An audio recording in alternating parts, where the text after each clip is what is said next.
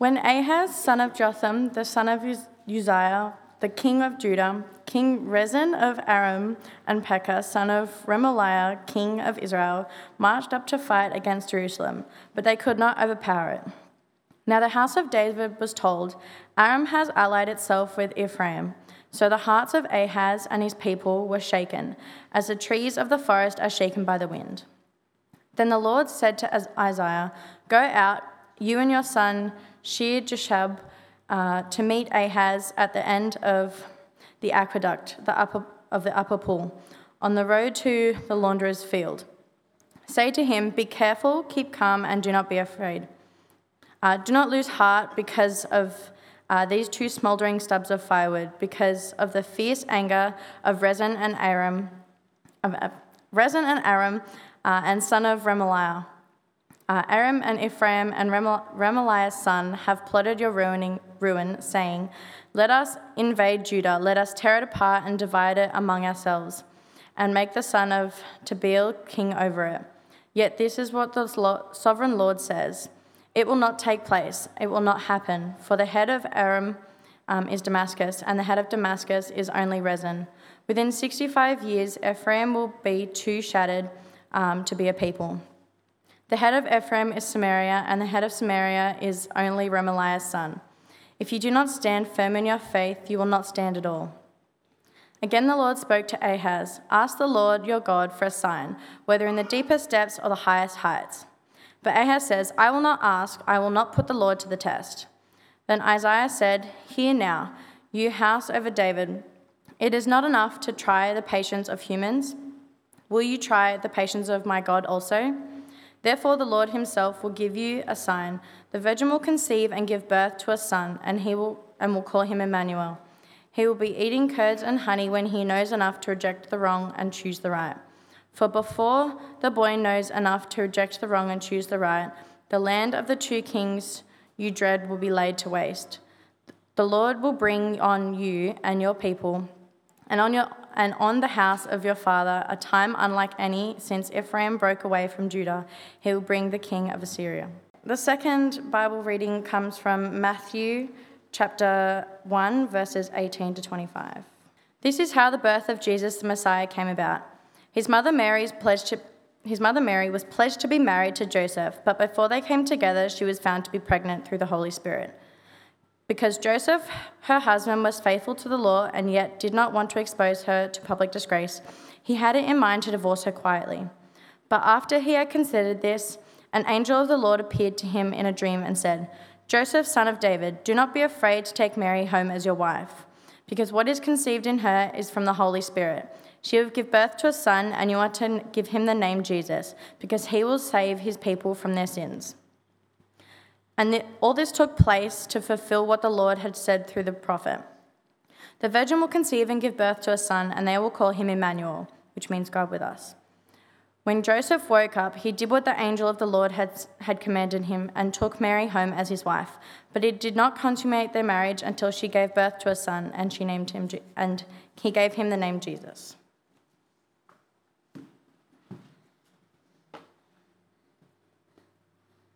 Somebody's phone. Oh, Rachel's.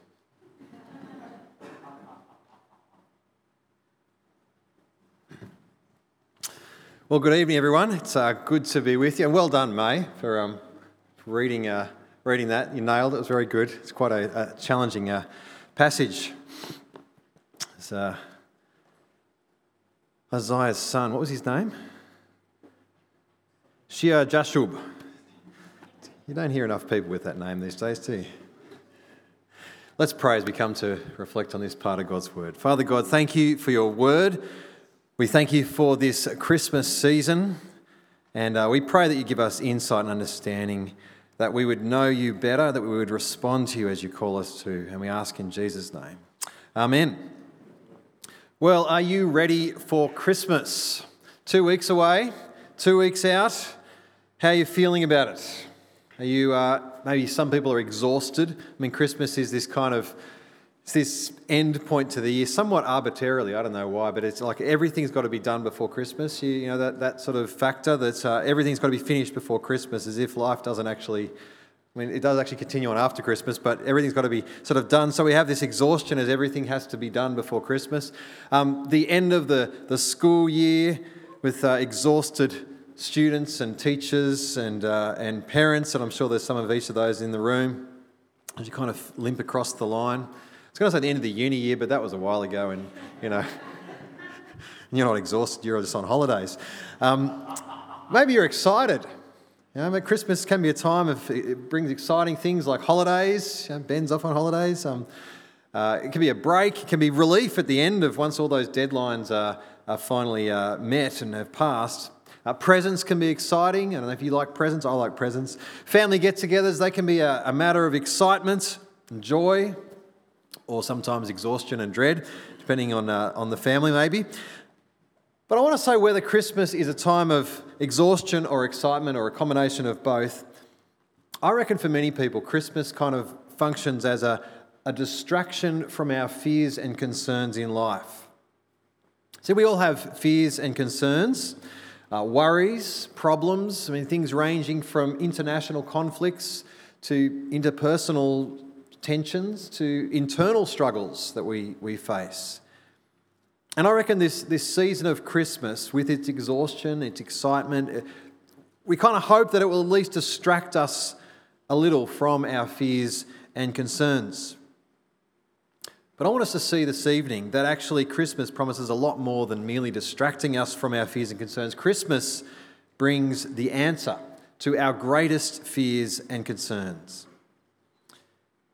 To see that, I want us to go back to one of the accounts of those first Christmas events, which we may be quite familiar with, but also to dig into the background to this event, which we may be a little less familiar with. And I hope that this will help us to see Christmas with its exhaustion and its excitement, and to see our fears and concerns perhaps in a different light. So look with me, Matthew 1. Hope you've got that open in front of you. Because amongst the events recorded here in Matthew 1 of that first Christmas, Matthew tells us that Joseph faced some pretty significant fears and concerns. He was pledged to be married to Mary. No doubt he would have had all sorts of hopes and dreams for the future. But then it says in verse 18, before they came together, she was found to be pregnant. And we're told through the Holy Spirit. Oops, there we go. Now, in that culture, being pregnant outside of wedlock would have been a matter of great scandal, a matter of great shame, and this would have been devastating for Joseph to discover that his wife-to-be had seemingly been unfaithful. So Joseph had in mind to call things off. Because verse 19, we're told Joseph, her husband, was faithful to the law. So you want me to do it, Tim? I got it here. Yep, cool. Because he's faithful to the law, or it could be translated, he was a righteous man. He had in mind to call things off. Just as an aside, notice that this pledge to be married is a little bit more than our concept of engagement. To call off the marriage constituted, notice the word there, divorce. But that's just an interesting aside. Joseph was going to call things off, but he didn't want to expose Mary to public disgrace, and so he planned to do it, notice, quietly. At any rate, this would have been a devastating situation for Joseph. But Joseph didn't have the full picture. And so an angel of the Lord, a message from God, came through this angel in a dream and delivered some news to him that made the world of difference to his fears and concerns. The angel said, verse 20, Joseph, son of David, do not be afraid to take Mary home as your wife, because what is conceived in her is from the Holy Spirit. Now, it's interesting to notice that the first thing the angel said was, do not be afraid. I don't know if you've noticed this before, but it seems to be a bit of a running theme. When an angel appears, the first thing they say is, do not be afraid. In Luke's Gospel, there are three angels who appear to Zechariah, to Mary, and the shepherds, and the first thing they say is, do not be afraid. Presumably because the sudden appearance of an angel is something to be afraid of. It's terrifying. However, in this case, it's not fear of the angel that is relieved for Joseph in this dream, but fear of the situation of being married to a woman who has seemingly been unfaithful. It's revealed to him that this child is not from unfaithfulness. This child is from God's miraculous intervention by his Holy Spirit. The God who created the heavens and the earth by speaking them into existence has caused this child to be conceived within Mary. Now, this is news. This is a revelation that, as I said, made the world of difference to Joseph's fears and concerns. Do not fear. God is doing something here. But the message of the angel, notice, doesn't stop there. More is revealed. Verse 21, she will give birth to a son, and you are to give him the name Jesus, because he will save his people from their sins. Now, you might have a little footnote in your Bible that tells you that Jesus is the Greek form of Joshua, which means the Lord saves. Jesus came to save his people from their sins. And we probably know this. But notice that Matthew, who's written this account, he adds something at this point. He could have just jumped straight to verse 24 and said, what happened next? Well, Joseph woke up and he did what the angel of the Lord commanded him, took Mary home as his wife. But Matthew adds in something else. Firstly, he says, all this took place to fulfill something God said long ago. Look there, verse 22. He says, all this took place to fulfill what the Lord had said through the prophet. The virgin will conceive and give birth to a son, and they will call him Emmanuel, which means God with us. And the question is, why does Matthew add this in? But why does he make this connection to what the Lord had said through the prophet? How does that connection add to our understanding of what's going on here? So we might think, well, Matthew's just saying, well, hey, God said that a virgin would conceive and give birth to a son, and look, a virgin conceives and will give birth to a son. Cool. God's like faithful and stuff. Yeah, good.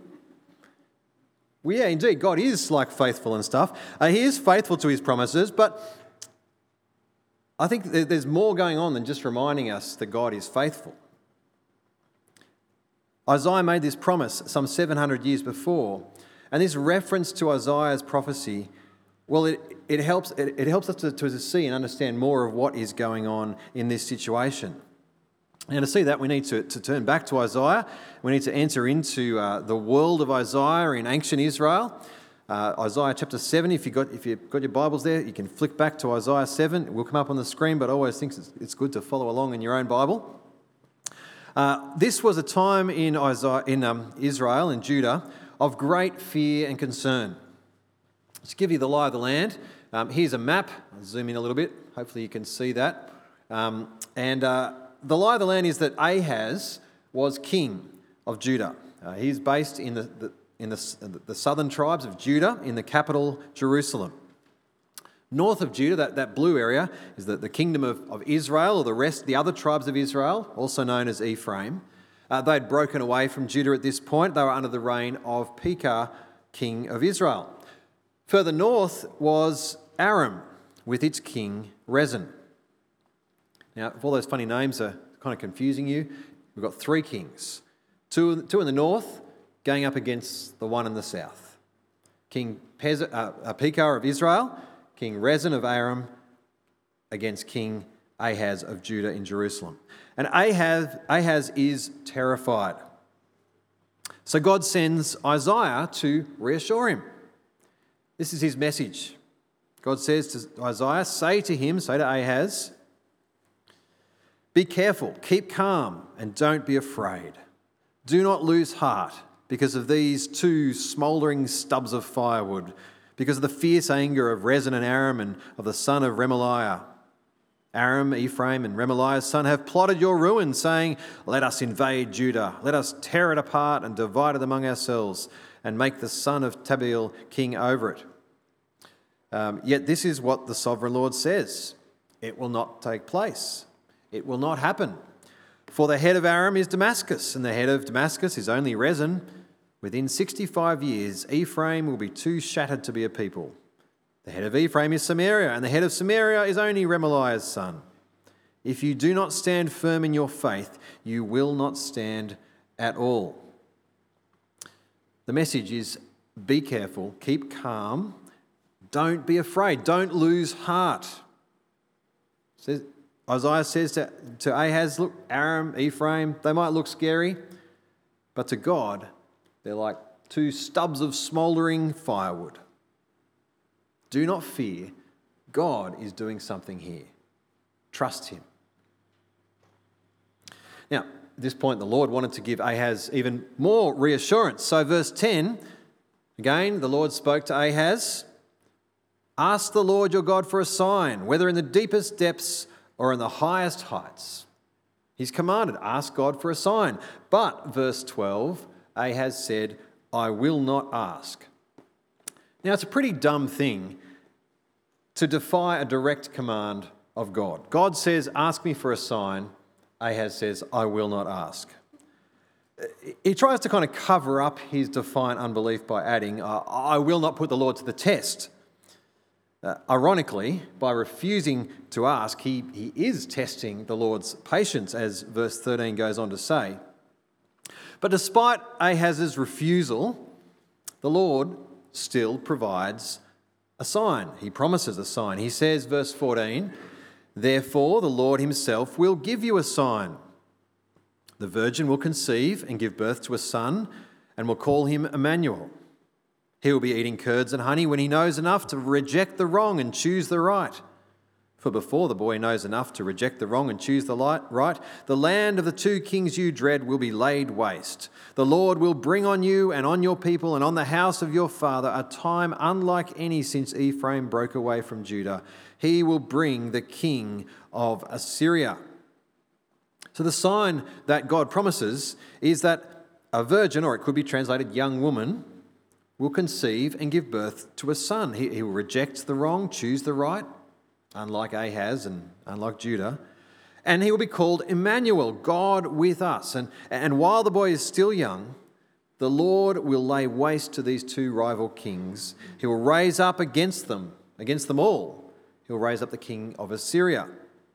Now, if we read on into chapter 8, we discover that it expands on this, and we see how Isaiah then made love to the prophetess, presumably his wife, who conceived and gave birth to a son.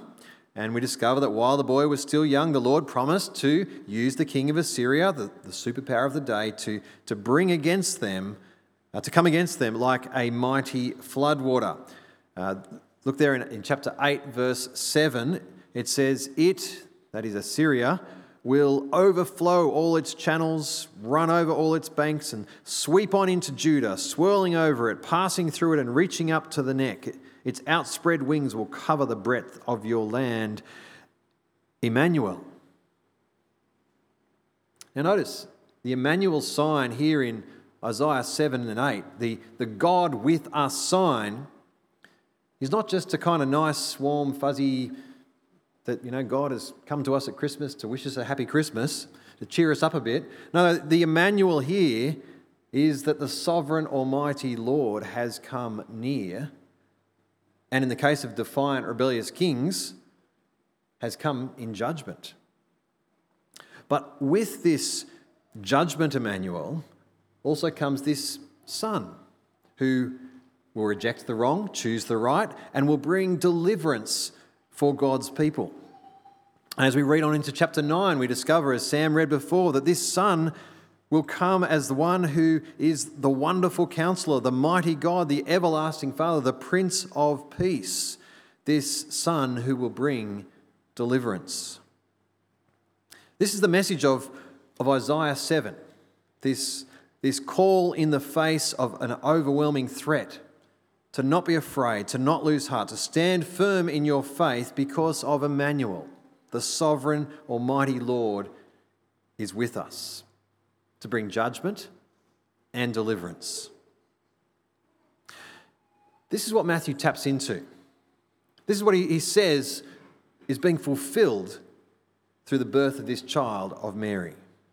This child will come as God with us, which, given our capacity for rebellion and sin, could be a matter of great fear for us. And yet the angel announces that he will come not to condemn his people for their sin, but to save his people from their sins. We might be facing all sorts of fears and concerns. Christmas may increase those, or it may kind of distract us from those. But the greatest fear for us, the overwhelming threat that we face, the fear of God with us in judgment, of being rightly condemned because of our sin, that fear has been met head on by this Christmas announcement. She will give birth to a son, and you are to give him the name Jesus. The Lord saves, because he will save his people from their sins. 700 years BC, before Jesus, Isaiah said to Ahaz, "Don't be afraid. God is doing something here. Trust him." Before the birth of Jesus, the angel said to Joseph, "Don't be afraid. God is doing something here. Trust him." God's word says to us today, don't be afraid. God is doing something here. God has given us hope of the Saviour. So by way of implication, I want to ask you two questions. Firstly, are you ready for Christmas? That is, have you acknowledged what your greatest need is, your biggest problem? Ahaz thought his biggest problem was the threat of these two northern kingdoms. The Lord said, they're not a problem. They're like two smouldering stubs of firewood. No, Ahaz's biggest problem was his own faithless rebellion.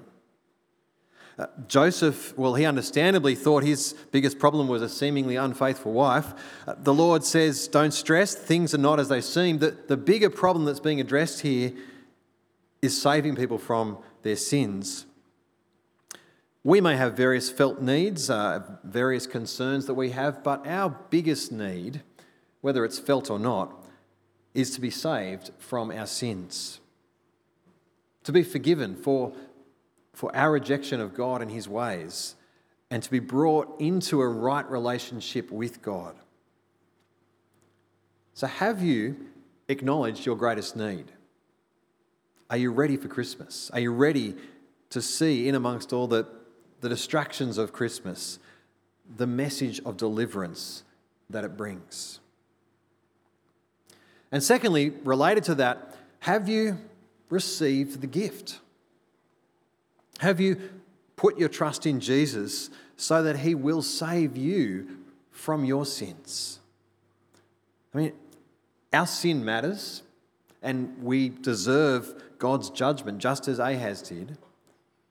But such is God's love for us that Jesus came and died in our place so that we could be saved from God's judgment and be forgiven. That salvation is a gift. Have you received it? If you haven't, I want to say, what are you waiting for?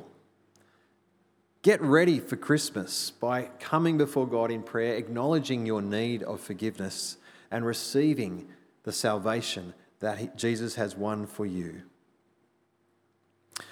Our Christmas series is called The Thrill of Certain Hope. Because of Christmas, or more to the point, because of Jesus, we have hope.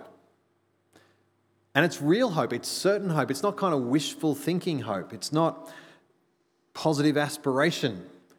It's a sure and certain hope that the future knowledge and expectation that when we appear before God on that final day, we will be saved from our sins because of Jesus. He has come as Emmanuel, bringing God's judgment for sin, not upon us, but upon himself, and bringing salvation from sin for us. This is hope. This is real hope. This is certain hope. This is hope that thrills. Hope of the Saviour. Will you pray with me?